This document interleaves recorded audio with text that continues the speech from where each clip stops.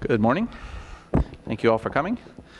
My name is Chris Johnson. I'm the Freeman Chair in China Studies here at CSIS. Today we're doing the third and last of our three-part series on Xi Jinping's three tough battles. And I think in some ways, at least as far as I'm concerned, we've perhaps saved the best for last, or certainly the most relevant given what's going on here in town in the last few days.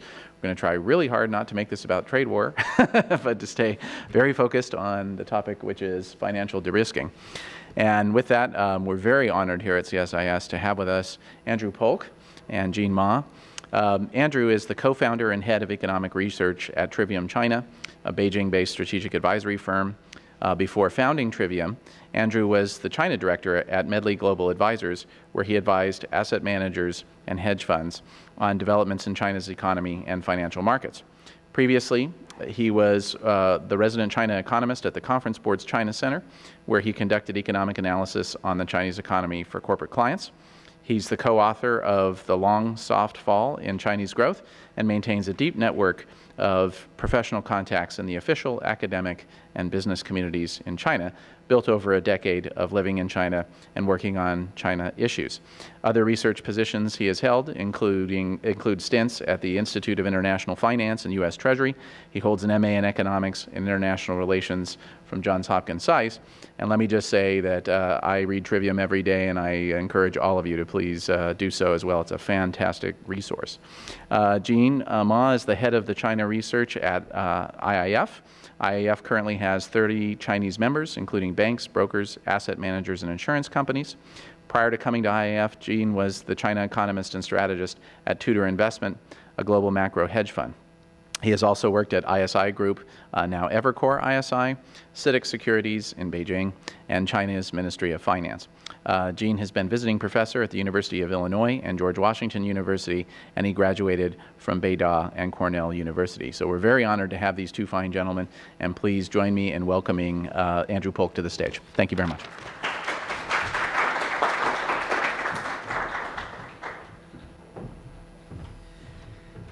Thank you, Chris, for having me.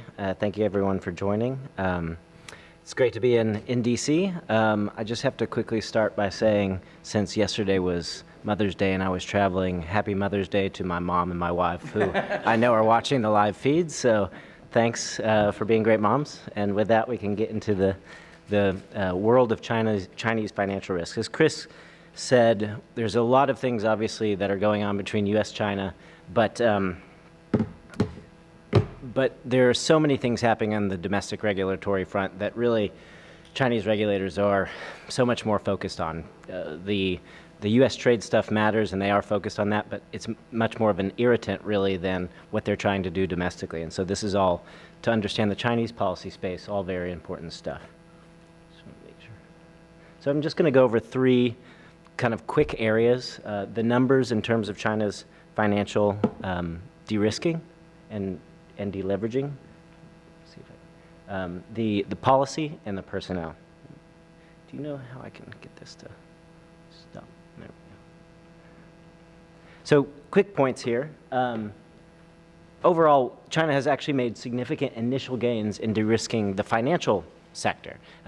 People are focused on deleveraging, and everyone says they're not deleveraging yet, which is true, but they have made significant initial gains that I think we need to focus on and acknowledge. But true deleveraging will mean a sustained push over the medium term, several years here. So we've basically kicked things off in 2017, and we'll see if they continue to push forward. All signs point to them continuing to be very intense on the regulatory front to crack down on leverage and eventually start some actual deleveraging. So far, the crackdown hasn't affected the real economy, so that's a positive. That may start to change. Growth is slowing, and then, especially in the second half of this year, we expect slower growing economy. So then the regulators will have some hard choices to make as to whether they want to continue to stay tight. They call this, the regulatory regime over finance, the financial regulatory storm, and it's been impressive both for its intensity and its broadness. I think with the last piece that I'll talk about is the retooling of the financial regulatory structure, which is also an important part of this. But the last point there is key. We're not out of the woods yet. We need to see them continue to push on this front, on the financial de-risking front, if they want to continue to consolidate the gains going forward.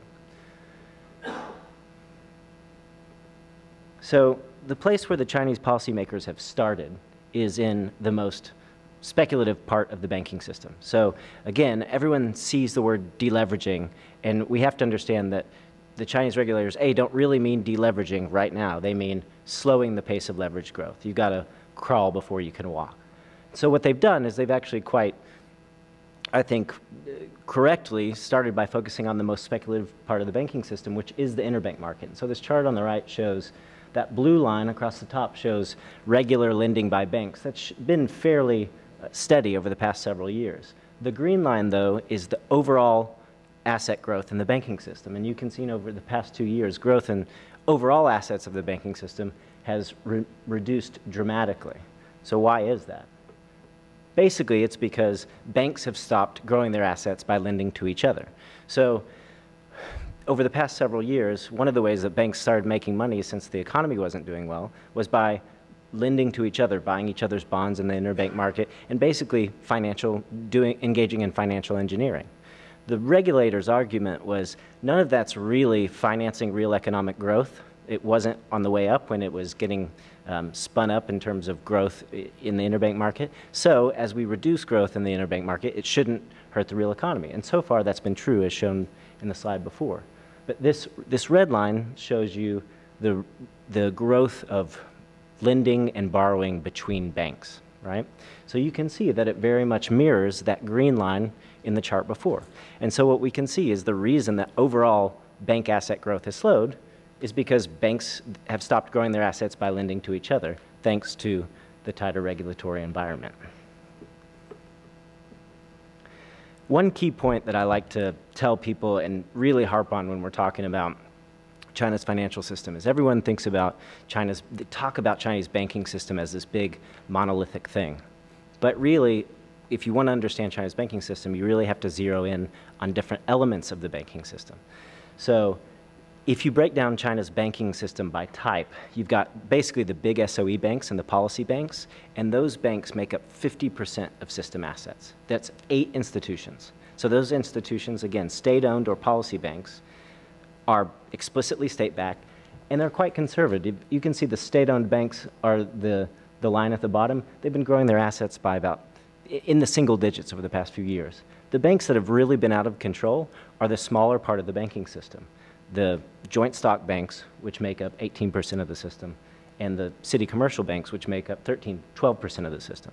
So you can see these lines here, the city commercial banks at the top, joint stock banks in the middle. Their asset growth has slowed dramatically because the regulators have focused in on those banks as being the most speculative, engaging in the most speculative activity. And part of the reason they've had to do this is because they're not getting deposits from average Chinese citizens. So they've had to grow their assets by borrowing from other banks and lending to other banks. Again, spinning up this sort of financial engineering that the regulators saw and said, this doesn't make any sense, it's not helping the economy, so we'll unwind it. And you can see, again, this is kind of to make the point that the financial de-risking, if you look at the numbers, has, again, made significant success initially, but B, that they focused in on the right parts of the system. So what all this together means is that China's banking system has actually deleveraged. So it's gone from a high of 307% of GDP now to just under 300%, so 299% of GDP. So what the Chinese regulators have done when they're thinking about deleveraging, they've focused in specifically on the banks, said let's deleverage the financial system, and then we'll move on to the rest of the system. And we actually just got the PBOC, the first quarter monetary policy report from the PBOC over the weekend, and it showed that this deleveraging the financial system is starting to filter into overall macro leverage. So overall macro leverage grew just shy of 3 percentage points last year, up to 250% of GDP according to the official numbers. That's compared to a growth of 13 percentage points on average from 2012 to 2016. So the point being that even though China's economy is not deleveraging, it's leveraging much more slowly. Again, you have to walk before you can crawl, and so they've made significant steps. Why has this happened? A few key points here. One, it shows what happens with the clear signal from the top. We'll get into some of the policymakers in a minute, but Xi Jinping in late 2016 designated financial risk as a national security risk. Once he did that, lo and behold, everybody got in line and started focusing on the banking system. The second thing that's hugely important here is he's gotten the CCDI involved. CCDI are the discipline inspectors. So the discipline inspectors are now going with the banking regulators to look at these banks and making sure the regulators are getting the job done. Once the discipline inspectors get involved, then behavior changes. And again, this is one reason why you've seen such significant progress in the past year and a half. Now, there's an ongoing concern of over-implementation. So we've seen recently a couple of examples of discipline inspectors getting involved and things have gone a little haywire. So you look at the shift from coal-powered gas or coal-powered heat to gas-powered heat over the winter. And basically, you got the signal from the top. Everybody needs to switch to gas. Well, there wasn't enough gas supply. And so these local cadres went out and said, well, I've got to hit my targets. So they shut down factories. They reduced supply to homes, and people were literally left out in the cold, and businesses had to stop functioning.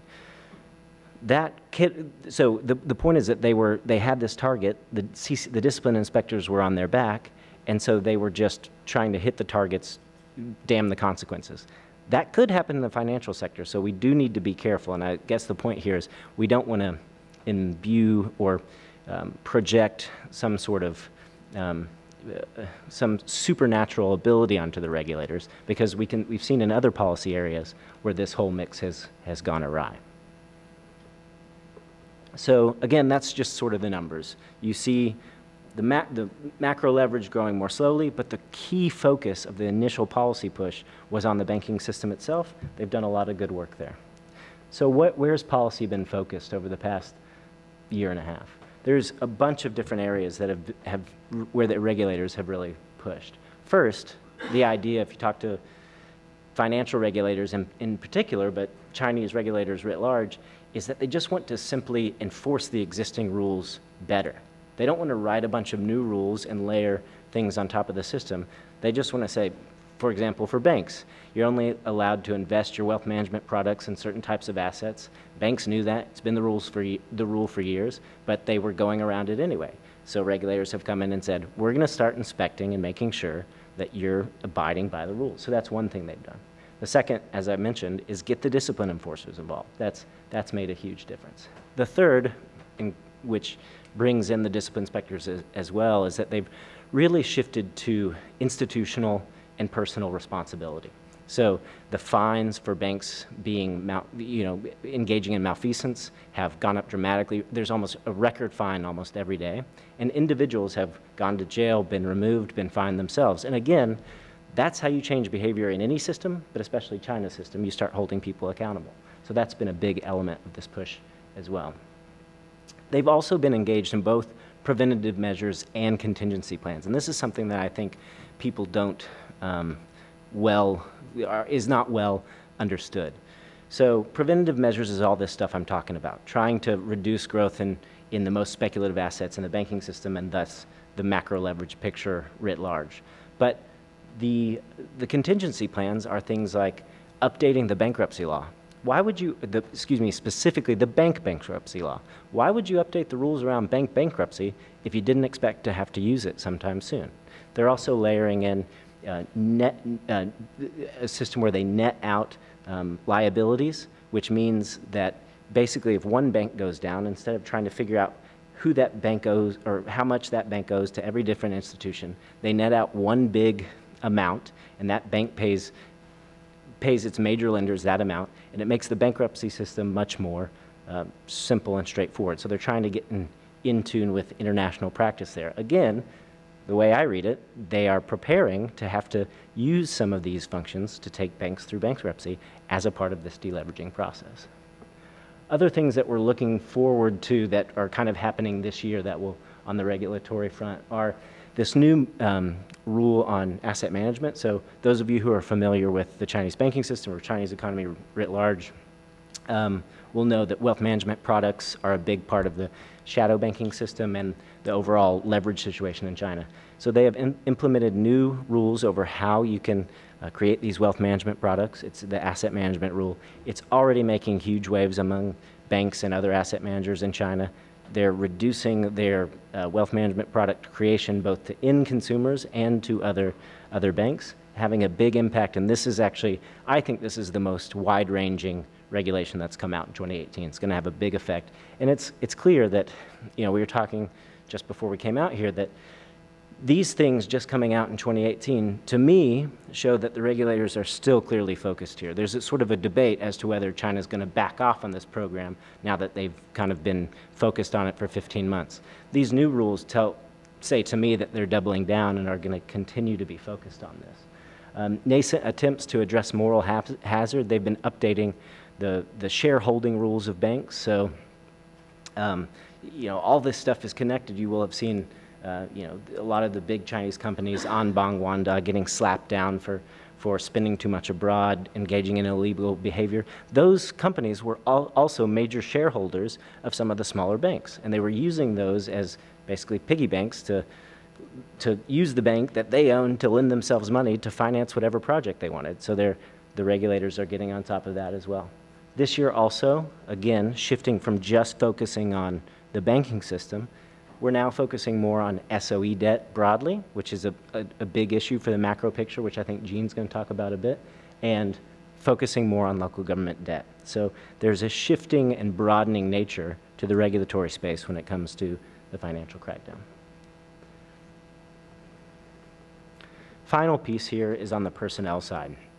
And I just want to caution here for a second that, again, to really hit home the point that, one, these are initial gains that need to keep going. Secondly, that regulators have the mix right. But before I say how well the regulators are doing the specific individuals, we do have to be conscious that these are people who can make mistakes. So any analysis of China this is a relatively bullish analysis on China because I think the data bears that out currently. But any analysis that focuses on China that just says the regulators know what they're doing, you need to be skeptical of that because every regulator has shown a propensity for mistakes, and we've seen it in China many times. So I just want to caveat that before going in and talking about the regulatory architecture a bit. First, this starts at the top. Like I said, Xi Jinping focused on financial risk. He sees the entire economy through the lens of national security, and so once his advisors were sort of able to convince him to do that, right? So he was focused in the past years on building the party, building the military, all these other things. His advisors suddenly said to him, basically in 2015 when there were a lot of turmoil in the Chinese economy, listen, this is a legacy issue, this is a national security issue, you need to be focused on it.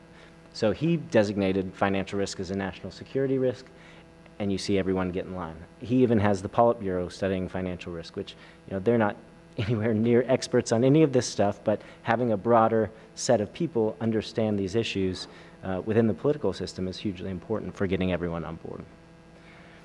So some other key guys to think about. Liu He in DC starting tomorrow is the economic czar. He's running the show. There's basically three key financial regulators that I'm going to talk about that you need to know. He's the strategist. He's sitting above it all. I sort of view him as a mini Xi Jinping. What I mean by that is Xi is famously a micromanager. He literally signs off on every panda that's shipped out of China. Seems like a bit of a mundane task for a general secretary of the party, but he is involved in every piece. Liu He similarly will do the same thing for the economy. He's now become, as the March government reshuffle, the vice premier in charge of the economy. So he has a broad portfolio. He's also important of a key new body, the FSDC, the Financial Stability and Development Commission, which I think, committee, the Financial Stability and Development Committee, which is a key new body that I don't think anyone has focused on enough. This is basically a body that was created in June 2017 at the National Financial Work Conference with the express remit of getting all the regulators in the financial industry on board, all pulling in the same direction. That's happened. The other key part of the FSDC is that it's meant to effectively take China's financial resources and put them behind China's industrial policy.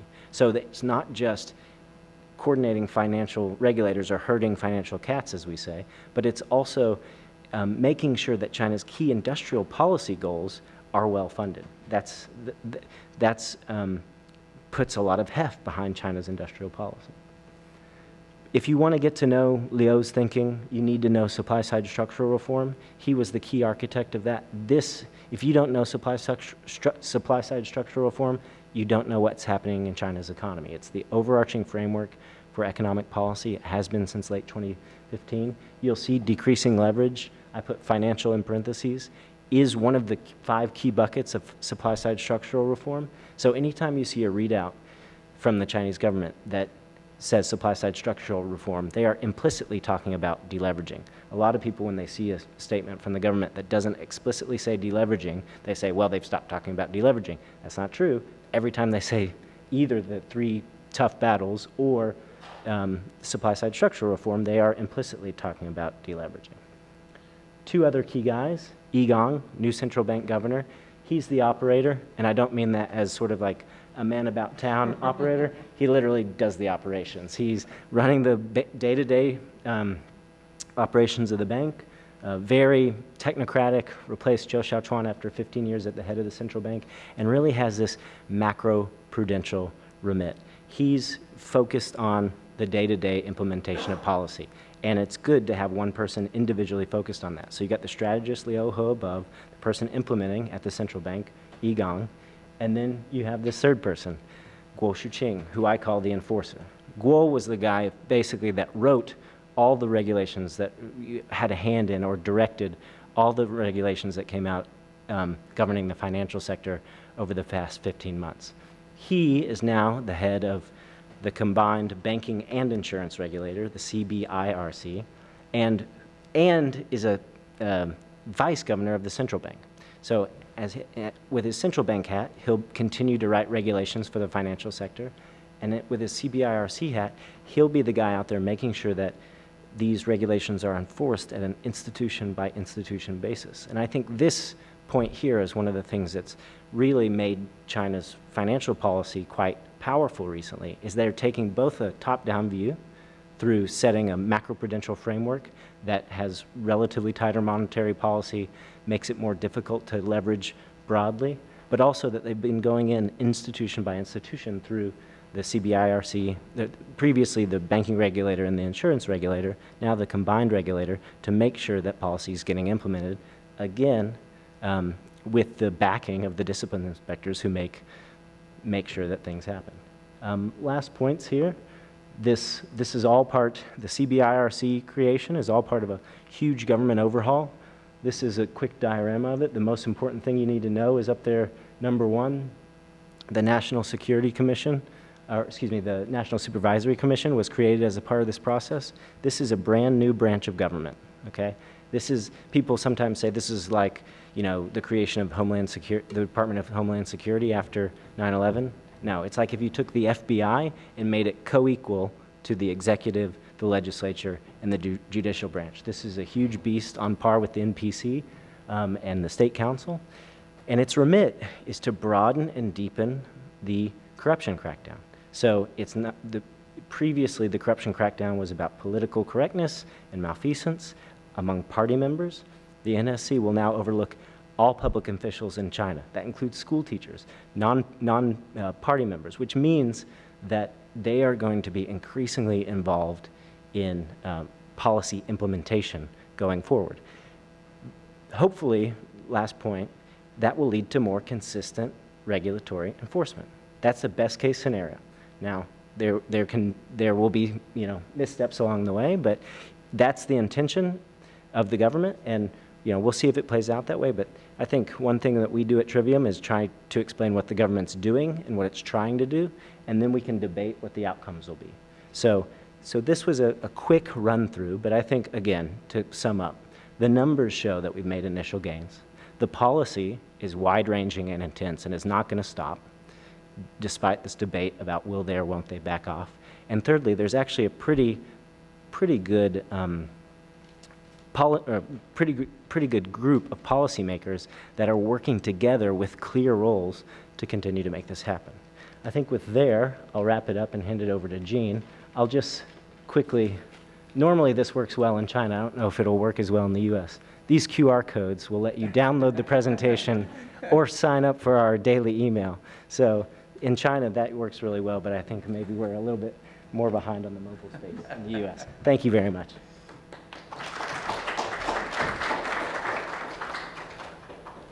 Jean, please, yeah. Thank you, Andrew. I think Andrew gives a very nice summary of how Beijing tackled the mountain of debt, right? From the perspective of institution, starting from banks, products, the wealth management product, the regulatory framework, and the personnel. I just want to make 2 additional comments. Can we switch the slides? Yeah, one is that I add one thing to Andrew's comment on how they tackled the debt. That is, I want to make some explanation from the economic point of view, and then I also want to try to crack a puzzle or conundrum as why there seems a disconnect between China's debt and the growth. First, what Beijing tried to control is the debt-GDP ratio, right? If you look at the, you try to imagine the equation mind is when you look at debt-GDP ratio, the numerator is the debt, the size of the debt. The denominator is the nominal GDP. Remember, it's not a real GDP, the size of the nominal GDP, okay? So that basically is the real GDP growth and inflation. Okay? So that means Beijing to tackle the size of debt, the real growth, and inflation at the same time. Okay. I think they had very good success to reflate the economy, okay? Because the high inflation, because you have the debt melted away, right? If you have a persistent deflation, like in Japan for a long time, in China for 54 months in 2014 and 16, then you have the so-called the balance sheet recession or the debt deflation spiral downwards. So you have to reflate the economy. So I think that's Andrew said. That's why the so-called supply side economy is so important, right? They shut down the steel mills, literally dynamite coal mines to cut back capacity and squeeze up the PPI. So they did it. That's something Tokyo was not able to do with urban economics. Then they have to maintain the real growth, right? The real part. So that is why they still have a target of 6.5, around 6.5. And that's why even though on paper, fiscal policies are pretty conservative, but I think there was a lot of off-the-budget fiscal spending to keep the real growth. Then the tough part is the numerator, the size of the debt itself. I think it's very difficult actually to bring back the debt. We just, as Andrew said, you hope you still can grow the debt, but at a much slower pace. That's what they're doing right now.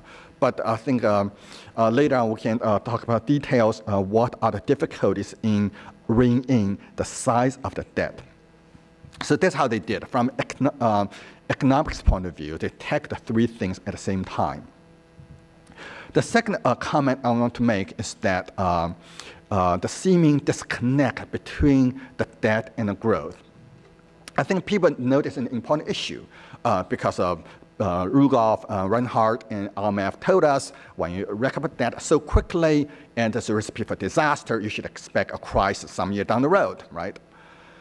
And we also, many people have the impression that China's growth debt field is fueled by the very rapid growth in debt.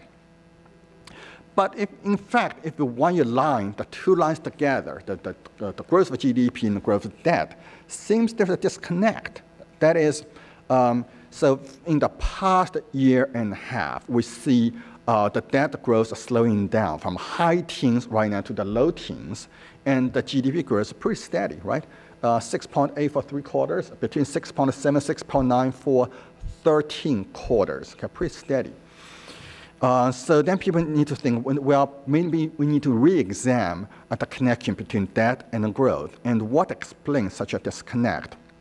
I don't have the full answer. That's my attempt. I try to see the mix of the stats, who are using those stats.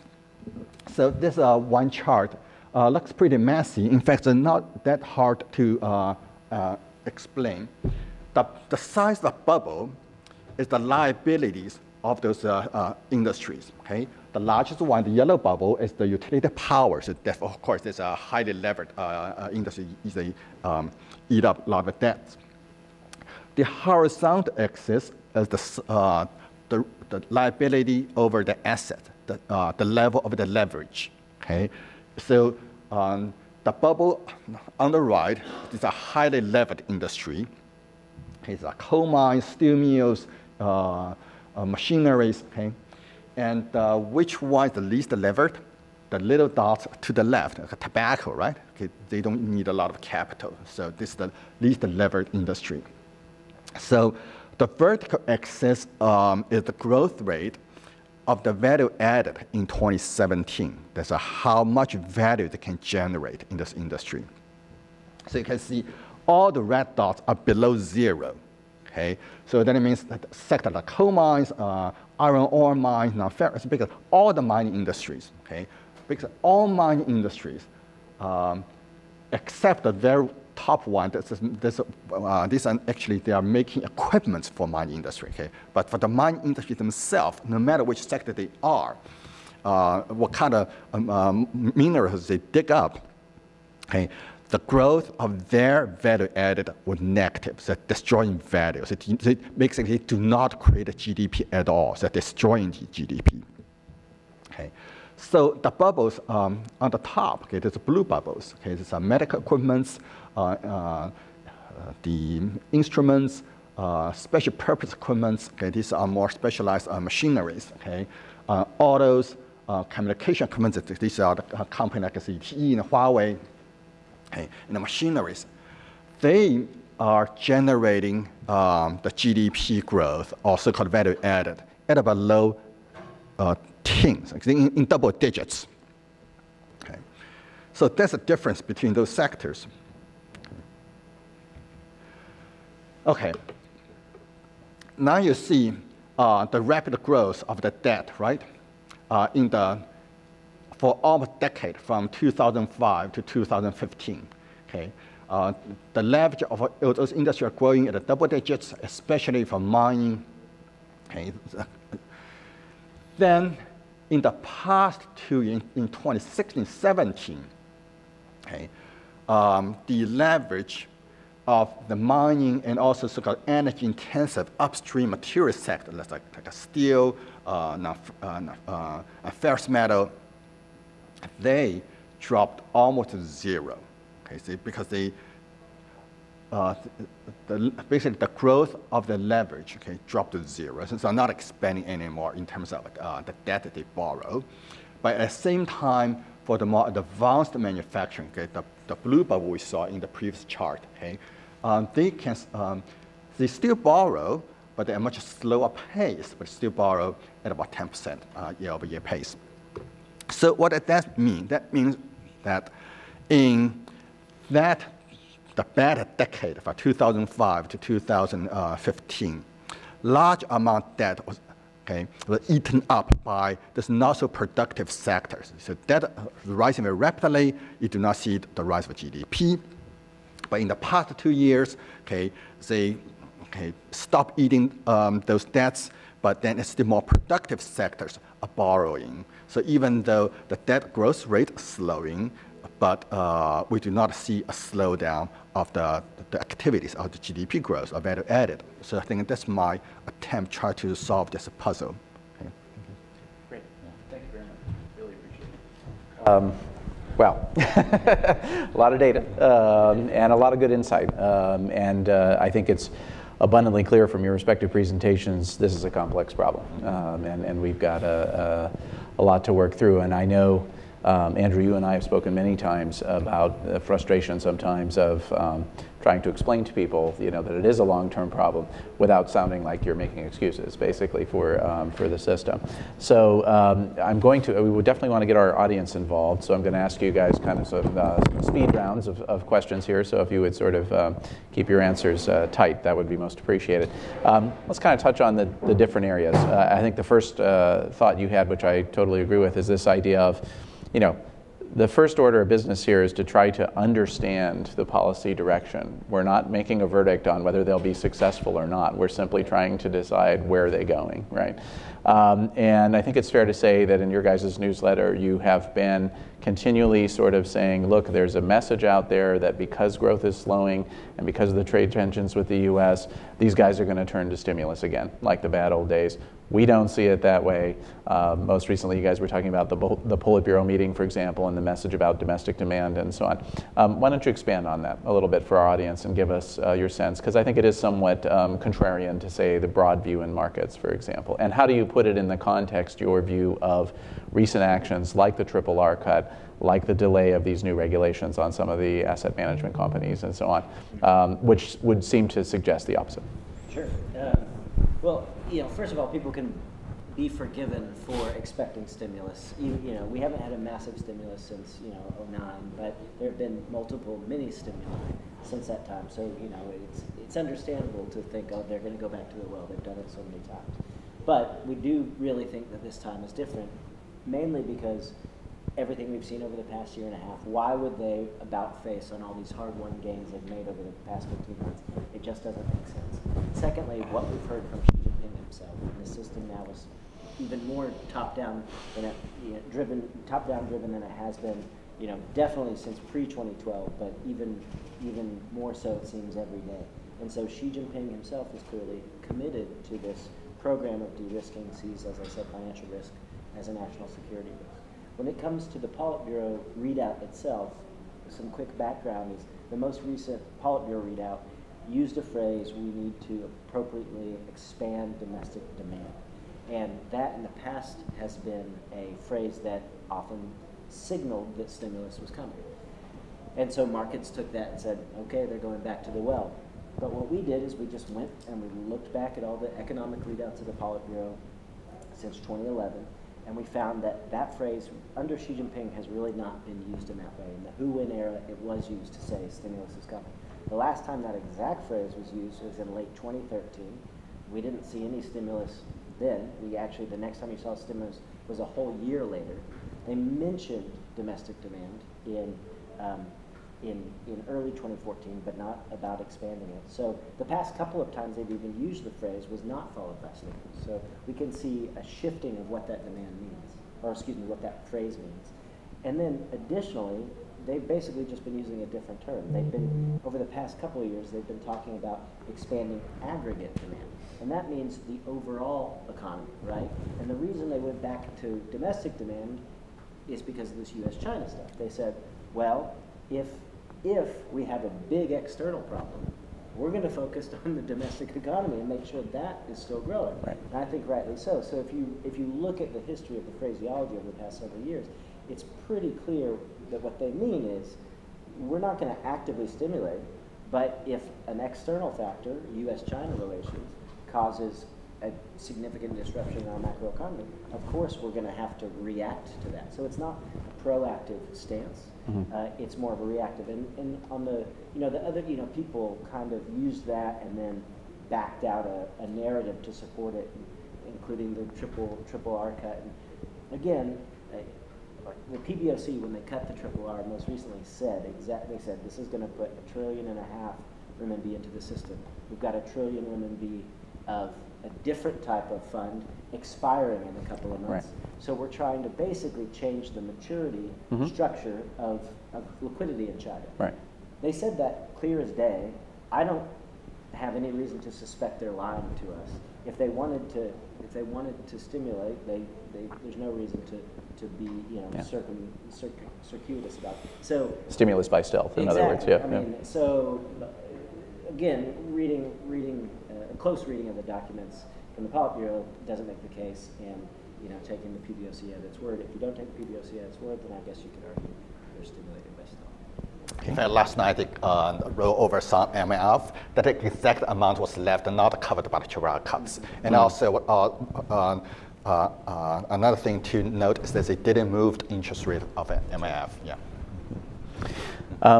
You said something during your presentation, Andrew, that I thought was very interesting, which is this notion of there have been a few instances now. I think it's fair to say that during the Hu Jintao period, the problem may have been the one over the centuries, which is this notion that the emperor is far and the mountains are high. The localities just do what they want. Basically, they nod obeisance, but then they do their own thing on the ground. I think we can argue that with Xi's concentration of power and so on, there's a risk actually that now we're in a different space, which is that they're so keen not to be out of line with the central directive that even when the conditions on the ground tell them it's bad policy, they do it anyway. You mentioned the conversion from coal to natural gas heating. I would argue let's call it pogrom of migrants in Beijing probably would have fallen into this category. There's been a lot of complaining about Cai Qi, the Beijing party chief. However, I would argue that those are embarrassing. They're maybe PR gaffes. Obviously, no fun for the people who were sitting out in the cold. That's definitely the case. But in this space, this risk could really do damage. And there is increasingly, I think, especially with Xi Jinping's extension of his tenure, theoretically and so on, this idea of we're now in a policy echo chamber where no one can tell the emperor he has no clothes, and this is a real risk. Your thoughts on that? Yeah, so I think this is a real risk for the financial sector. I will say they have been, despite the financial regulatory storm, they've been doing it still sort of with kid gloves. In fact, when they rolled out all these policies, they had a specific phrase called the risk of de-risking. So they were quite aware that the policies they were introducing were creating new risks that they also had to be mindful of. And I think that, again, you don't want to say that just because the regulators are aware of a problem, they'll definitely address it. But when Chinese regulators are proactive, they tend to be much better, right? It's when they're reactive that they're just putting out fires and the policy goes haywire. So they've been more proactive on the financial side. In terms of the overall speaking truth to power, I see a couple of things. One, I see that as a long-term risk for sure. I would say that so far, the system has shown the ability to self-correct, both with the two examples we talked about, the migrants. They corrected a little bit late, but Cai Qi got a lot of heat for that with Beijing party chief, and with the coal to gas switch. So the most recent documents that have come out and the Ministry of Ecology and Environment, brand new set up in the March government restructuring. I hate when they do that. Exactly. The MEP, that was an easy one. Yeah. But they have explicitly said we need to really focus on boosting natural gas supply and consumption at the expense of coal, and explicitly said without disrupting people's lives. I think that's a pretty straightforward acknowledgement. We messed it up the first time. And so I think at present, the way we read it is that there's still a mechanism, whether it's through hearing what's happening on the street or an internal process, that the system can self-correct. But we do need to watch for signs that system is breaking down. I'd argue, with Xi, presumably staying on for a long time, that problem will get worse over time, and it's something we need to sort of, if next time this happens, if there's not a slower self-correct or not a self-correct, then we're starting to see the cracks. As we see it now, there's still some flexibility. And I think your point is correct about crisis responses when they tend to suffer, in that the agility is generally not there. Gene, any comments on that? Yeah, deleveraging, hard thing to do, right? We have seen so many disasters in the other economies. Beijing knows this very well. And there were some accidents in the past few years. For example, in 2014-15, they tried to support the equity market to allow the equity market help the corporate to deleverage.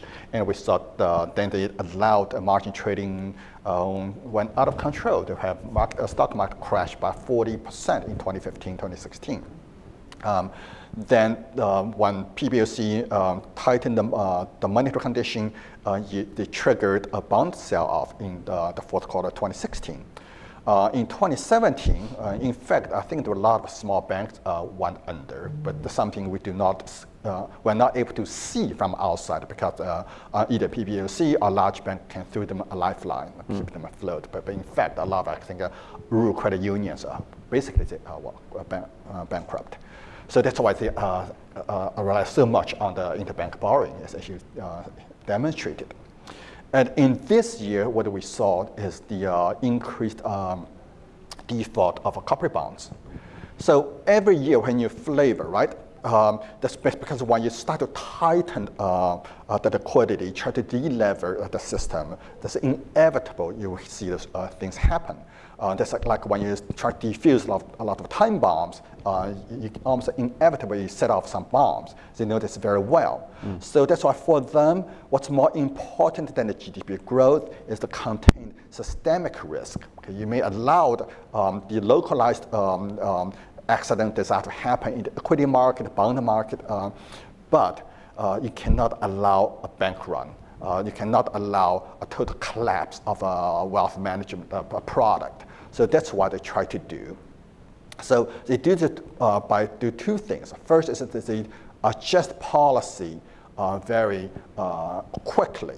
So for example, they squeeze up the monetary condition in 2016, move up the rate in 2017. Now they cut RRR so that basically allow the small banks get more liquidity to avoid such a systemic event.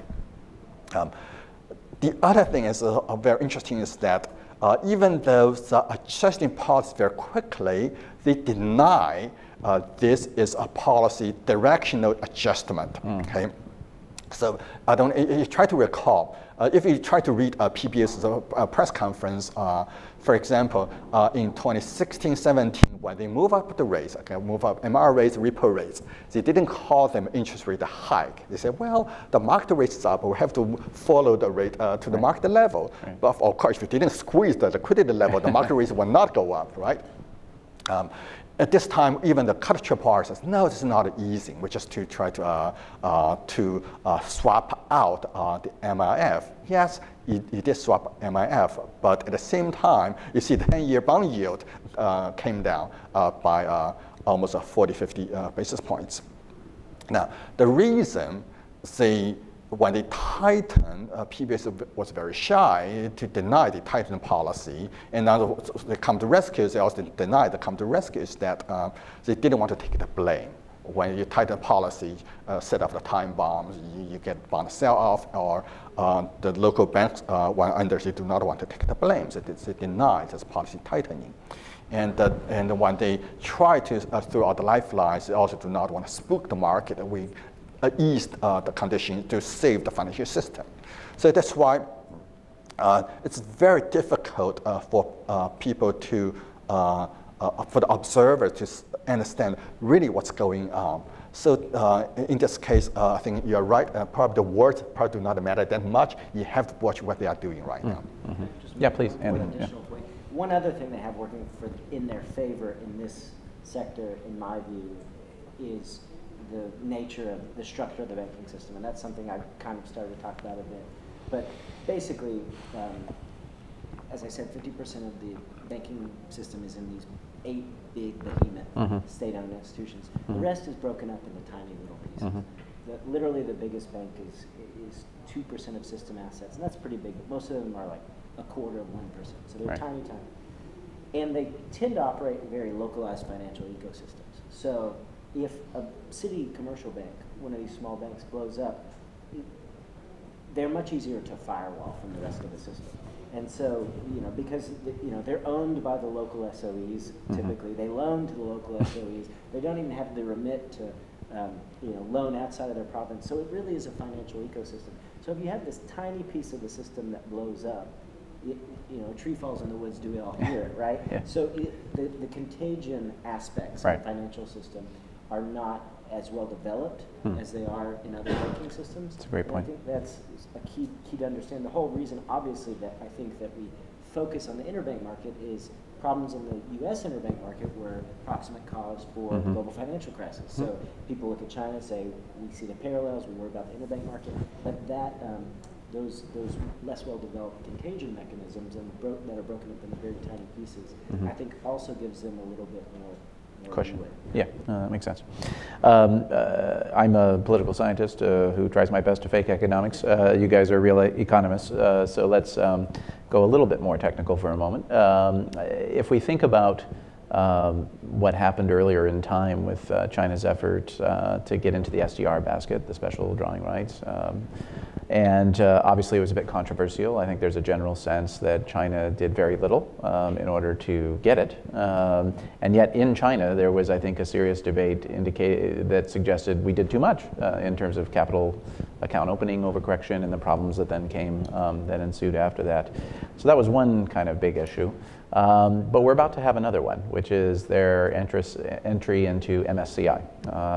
And that's going to be happening here very, very soon, June 1st, I believe. What's your sense of what the impact of that will be? You know, there's sort of, I think, two arguments that are out there, and they're not mutually exclusive. One is that there's a potential with this move that this might actually create some benefits for better corporate governance structures and so on, and having sort of more people watching the situation who aren't Chinese. The other, of course, is that all of our portfolios will now be more dependent upon A-share performance, and perhaps that means we won't want to rock the boat. Do you have a sense of that? And especially, I think, in the context of this broader US-China situation and the whole discussion about whether they're being bad actors and so on. Well, Gene will have, I think, some real insights on this, because I think his clients are the ones that are managing the money that will be going in. I think,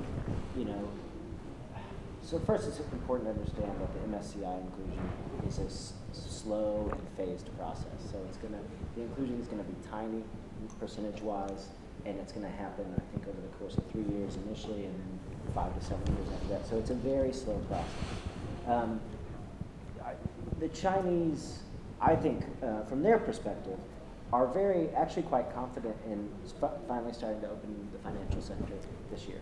Part of the reason is that, for that, is because they've built up their big behemoths, their big banks, their big stock brokers, all their big financial institutions are so dominant that foreign companies can't really compete for market share. And it's funny because when they talk about it, they say, well, different institutions have different comparative advantages. Our institutions are huge, i.e., they're going to have all the market share. They will crush you. Foreign institutions are better at cross-border flows, governance. So I think, among the reformers in the system, there is a clear desire to help improve governance. I think, it's going to be one of those, just because the door is opening to MSCI does not mean MSCI can close that door. And right. I wish that MSCI would have waited a bit, because they really had unlike the IMF, who had more political decision. Yeah, they had some leverage. They did, and it was Gene's clients who were saying, we're not sure we're ready for this. Now, over the long term, yes, they want to get into China, but they want the rules of the road clearly delineated. They want to know they can get their money out when they want. And so, I think at this early stage, it's difficult to tell, but I think, whether it's going to be good or bad, but the key point, I guess, just because the door is open doesn't mean it can't close. And this is going to be such a staged, slow process, because the people who are actually making risk decisions are not going to want to go in headlong. Makes sense. Yeah, I think it's important to know there's a difference between the financial sector opening and the financial account opening. Because people get confused. Because, well, in the past few years, Beijing was able to control the currency depreciation and able to finance the seems insatiable appetite for debt domestically, because there were high saving and you have capital control. You will not, even you lost 1 billion reserve, but the 1 billion reserve just moved from the safe to household to corporates. And still, you still have a lot of asset on your balance sheet, so you can finance the domestic debt. If you completely open your capital account, then it'll be much harder to manage your currency, much harder to finance domestic debt. And then we read the news. China's almost like a big bang. They opened the bond market completely, and opened the financial sector to almost everyone, even hedge funds these days. Then the key is that this opening is not a kept account opening. So what they did is that they allow foreign financial institutions, now they can set up WFOEs. Instead of a joint venture, you can increase your shareholder, your stake to 51%. This is what Nomura did. Nomura just applied for another joint venture to have 51% share. And then the capital will be raised in 3 years' time to 100%. And for certain sectors, they can now, especially for the fund managers, you can apply WFOE, the wholly owned foreign enterprises. That means a 100% stake. Then they open the payment market, credit rating market. So I can give you one good example. You can understand the distinction between the sector opening and account opening. So for example, the mutual fund companies in the West, now they can set up a company in Shanghai, apply a license called private fund management. Then you can sell your product to the qualified investors, okay, who have about 1 million RMB assets with certain income. Okay. But you raise money locally, okay? You manage money locally in Asia or the local bond market. And there's not a penny would leave China, and not a penny comes in. So for those kind of operations, still pretty closed. You just allow the foreign players to come into the local market. But as Andrew said, right now, the local institution dominates the market. The foreign banks, foreign fund manager, the holding of the local bonds only less than 2%. They can allow more foreign players in the local market, and at the same time, the increased competition, things are good for the local market. In terms of capital account, okay, there are some opening measures, but it's all under all kind of connections and the QFII-QD scheme. They can raise the quota for QFII and QD, but still there's a quota, there's still a license scheme there. And also the policymakers in Beijing, they love the connections. Okay, now you have a Hong Kong Shanghai Connect for stock, Hong Kong Shenzhen Connect for stock. There's a Bond Connect. There's a Connect for London for FX trading. You can, if a London FX trader, you can trade RMB through the Connect. And I think the London Shanghai Stock Connect will be launched this year. Yeah. The reason they like the Connect is that even though allow the money, say, flow from Shanghai to Hong Kong or London to buy stocks, but the moment you liquidate your position, the money come back to Shanghai instantaneously. Okay? There's no leakage. It's completely encoded system. So they still have a maximum control over the system. Yeah. Great. Well, let's. I said we would largely steer clear, but let's address the elephant in the room, and I think we can do it through something you raised, Andrew, in your opening, which I think is critical. When I look at the situation and what we've just now been discussing, they have this massive domestic agenda that they're keen to move on with, and it is deleveraging, to your point about Xi Jinping's instruction at the first meeting of the now upgraded commission, which used to be the Financial and Economic Leading Group, where my read of it was basically he was saying, for all of you in our system who thought that we were just playing intra-bank games here in Beijing, you know, SOEs, local governments, we are coming after you, you're next. And certainly Yi Gang, when he was here for the IMF meetings, from my perspective, he gave a laundry list of all the things he'd like to be doing, but he can't be doing because his export picture is unclear, and that's, you know, letting money out and, you know, so on, so on, so on. Again, from my layperson's perspective, that sounds like leverage to me for the U.S. In this sort of trade situation. But it's also, I think, fair to say that China views this situation with the U.S. more as an inconvenience or a headache than maybe a potential death blow or, you know, some of the other things that have been suggested. So how do you tie those pieces together from your point of view?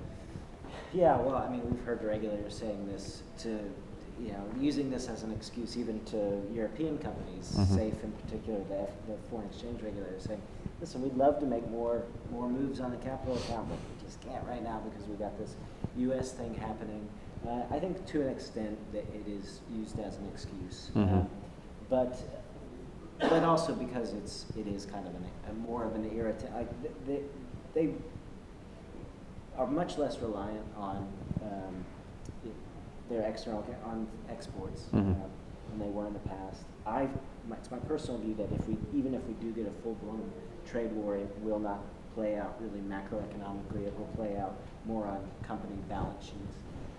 And I think that basically a trade war is an exercise in whose population is willing to eat the bitter, as they like to say. To accept the most pain. And I mean, in terms of getting everybody on board, China wins that battle in terms of nationalism and kind of eating the bitter. I think U.S.-China trade war kicks off in earnest. The Chinese, to some extent, are betting on the U.S. consumer making more stink than the Chinese population, and that's a big difference. I want to make a comment. Yeah, I think it's exactly. If you try to convince Beijing to do the right things, it's much more effective to argue from the leveraged debt perspective rather than from the current account or trade account perspective. Because even for the U.S., the overall, even the bilateral trade deficit is very large. The overall trade deficit for the U.S. right now, relative to GDP, is smaller than 10 years ago. And for China, because the GDP has grown so much, so look at the bilateral trade surplus against U.S. relative to GDP. It's not a big deal for China. And then if you look at the multilateral overall current account surplus, so only 1.4% of GDP last year. This first quarter, just a few days ago, we had the data, right? First quarter, China again, for the first time, had a current account deficit in 20 years because the deficit in the service account is so large and the surplus in the goods account becomes smaller. It's the first time in 20 years. So that's why Beijing will never accept an argument that we exported too much and so that we can rein in our export, make our current surplus smaller. We already have current account deficit in the first quarter. So that's a much harder argument to win over Beijing. But if you argue from the debt leverage perspective, we already have some success. The supply side reform restraint in the steel sector is a perfect example. So when they first mentioned supply side reform, the cutback capacity in steel and coals in 2015, they didn't do much in 2016. They did it in earnest in 2017. There are three objectives behind this. One is that, as I showed in the chart, they gobble up a lot of debt without doing much in terms of growth. They are highly polluting, and if you want to clean the air in Beijing, you have to shut down the steel mills. And the third, they didn't say that much, but it's also one of our objectives in mind is to cut capacity, try to head off the trade conflict with the U.S. because steel sector is such a contentious issue. Right. Two other quick points on that. The reason that China had the current account deficit is because so many Chinese people travel to the U.S. Right. And that's actually, China buys more tourism services from the U.S. than they do any other good. It makes agriculture look like peanuts. Right. And so No that's pun intended. actually, yeah, exactly. that's also a lever that they have to pull, which they have used before with the likes of Taiwan. South Korea and Taiwan. So if and the nice thing about that, nice thing from China's side, they don't even have to make that policy. Chinese people will stop traveling to the U.S. It's easy to shift your demand to Europe or other places. So, that's a piece in this that I don't think has been well looked at. And the other thing is, the one thing that China is worried about in this whole thing is technology. This is the ZTE case between Commerce and the Chinese company ZTE. That's where the game is in terms of the Chinese regulators thinking.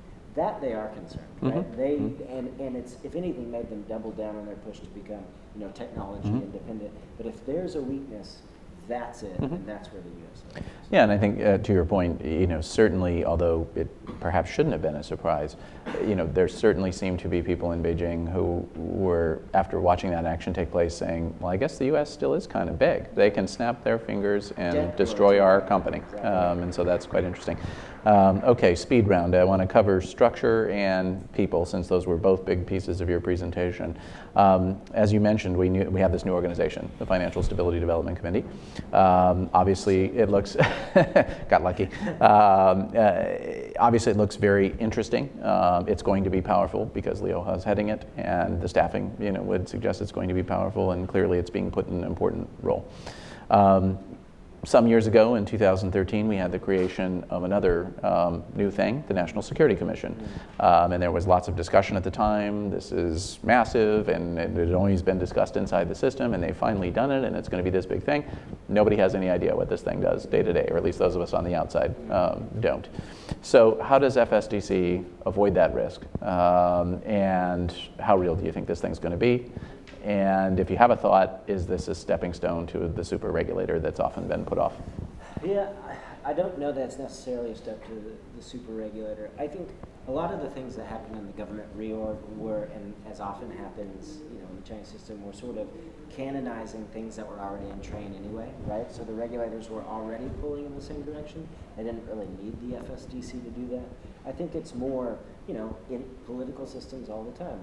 You often don't have a position that sort of looks across the silos. Mm-hmm. And that's, this is a relatively nimble body mm-hmm. that is meant to look across the silos. Mm-hmm. And so, as you say, the staff, this thing within a month had office operations, had staffing, and is run by the most important economic policymaker in China. So I think it's going to have juice, and I think it, again, just kind of canonizes two things. One, getting everybody on the same page, which is already happening, but also that piece that I was talking about of China now is obsessed with, so they've got their industrial policy, that's clear, made in China 2025, all that stuff. They need to get the resources to those projects, right? So they've got, the semiconductor, the IC fund that funds that piece of it. Mm-hmm. And this is meant to make sure that's happening sort of across the system. In an organized way, yeah. Mm-hmm. Jane, anything on that? Yeah, I think there were policy coordination failures in the past. Two good examples were the margin trading in the A shares in 2014-15 and the crash. The second example is the RMB devaluation right after market crash. So back then, the regulator really pointed finger at each other. So for example, CSRC was so all the money in the market chain came from banks. You didn't watch the banks very well. Then CBRC kind of point finger back. So yeah, the banks provide us loans, but you should know every penny goes through a broking account, right? So right now, I think what really matters not only the reorganizing of the institution itself, but also the personnel arrangements. So back then, you can see the financial stability was in the hand of three people. This Liu He back then was head of the ECOFIN leading group. The vice premier in charge of financial affairs, or Vice Premier Ma Kai, was not really that well covered in finance. And then Governor Zhou Xiaochuan, he chaired the Joint Commission of the One Bank, Three Commissions. Now you can see a lot of change. First, all the three roles right now is in the hand of one person, Liu He. That's one.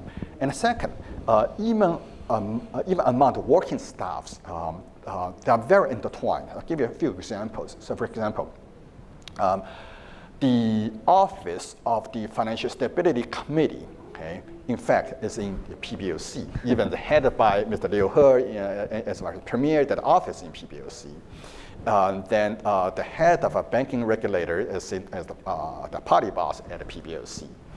A lot of, if you look at the senior staff of CSRC, stock regulators, basically they're all PBOC folks, right? They all work at PBOC. They all came from PBOC in the past 2 years. Okay. Then even for the ECOFIN leading group, because they were so short of staff in the past few years, basically a lot of secondees from the banking regulator, CBRC and the PBOC. You have a lot of division chiefs, deputy director of departments, all get seconded into the ECOFIN leading group. So I think in this case, these entities right now are very much intertwined. They talk to each other very well. Great. Well, obviously, Liu He is the man, and he's a superstar. There's no question about that. Very thoughtful. It's also pretty clear, though, that he has a state planning background, not necessarily a financial one, but he seems to be surrounding himself with smart people who do. But if there's a knock, I guess you could say, on him, it is that he's a bit of an academic. He's always been a behind-the-scenes guy, and now he's a Politburo member, so he's in a knife-fighting role, which he's not used to, and a policy execution role, which he's also not used to. Fair? I think that's right. I mean, I think your characterization of him is important.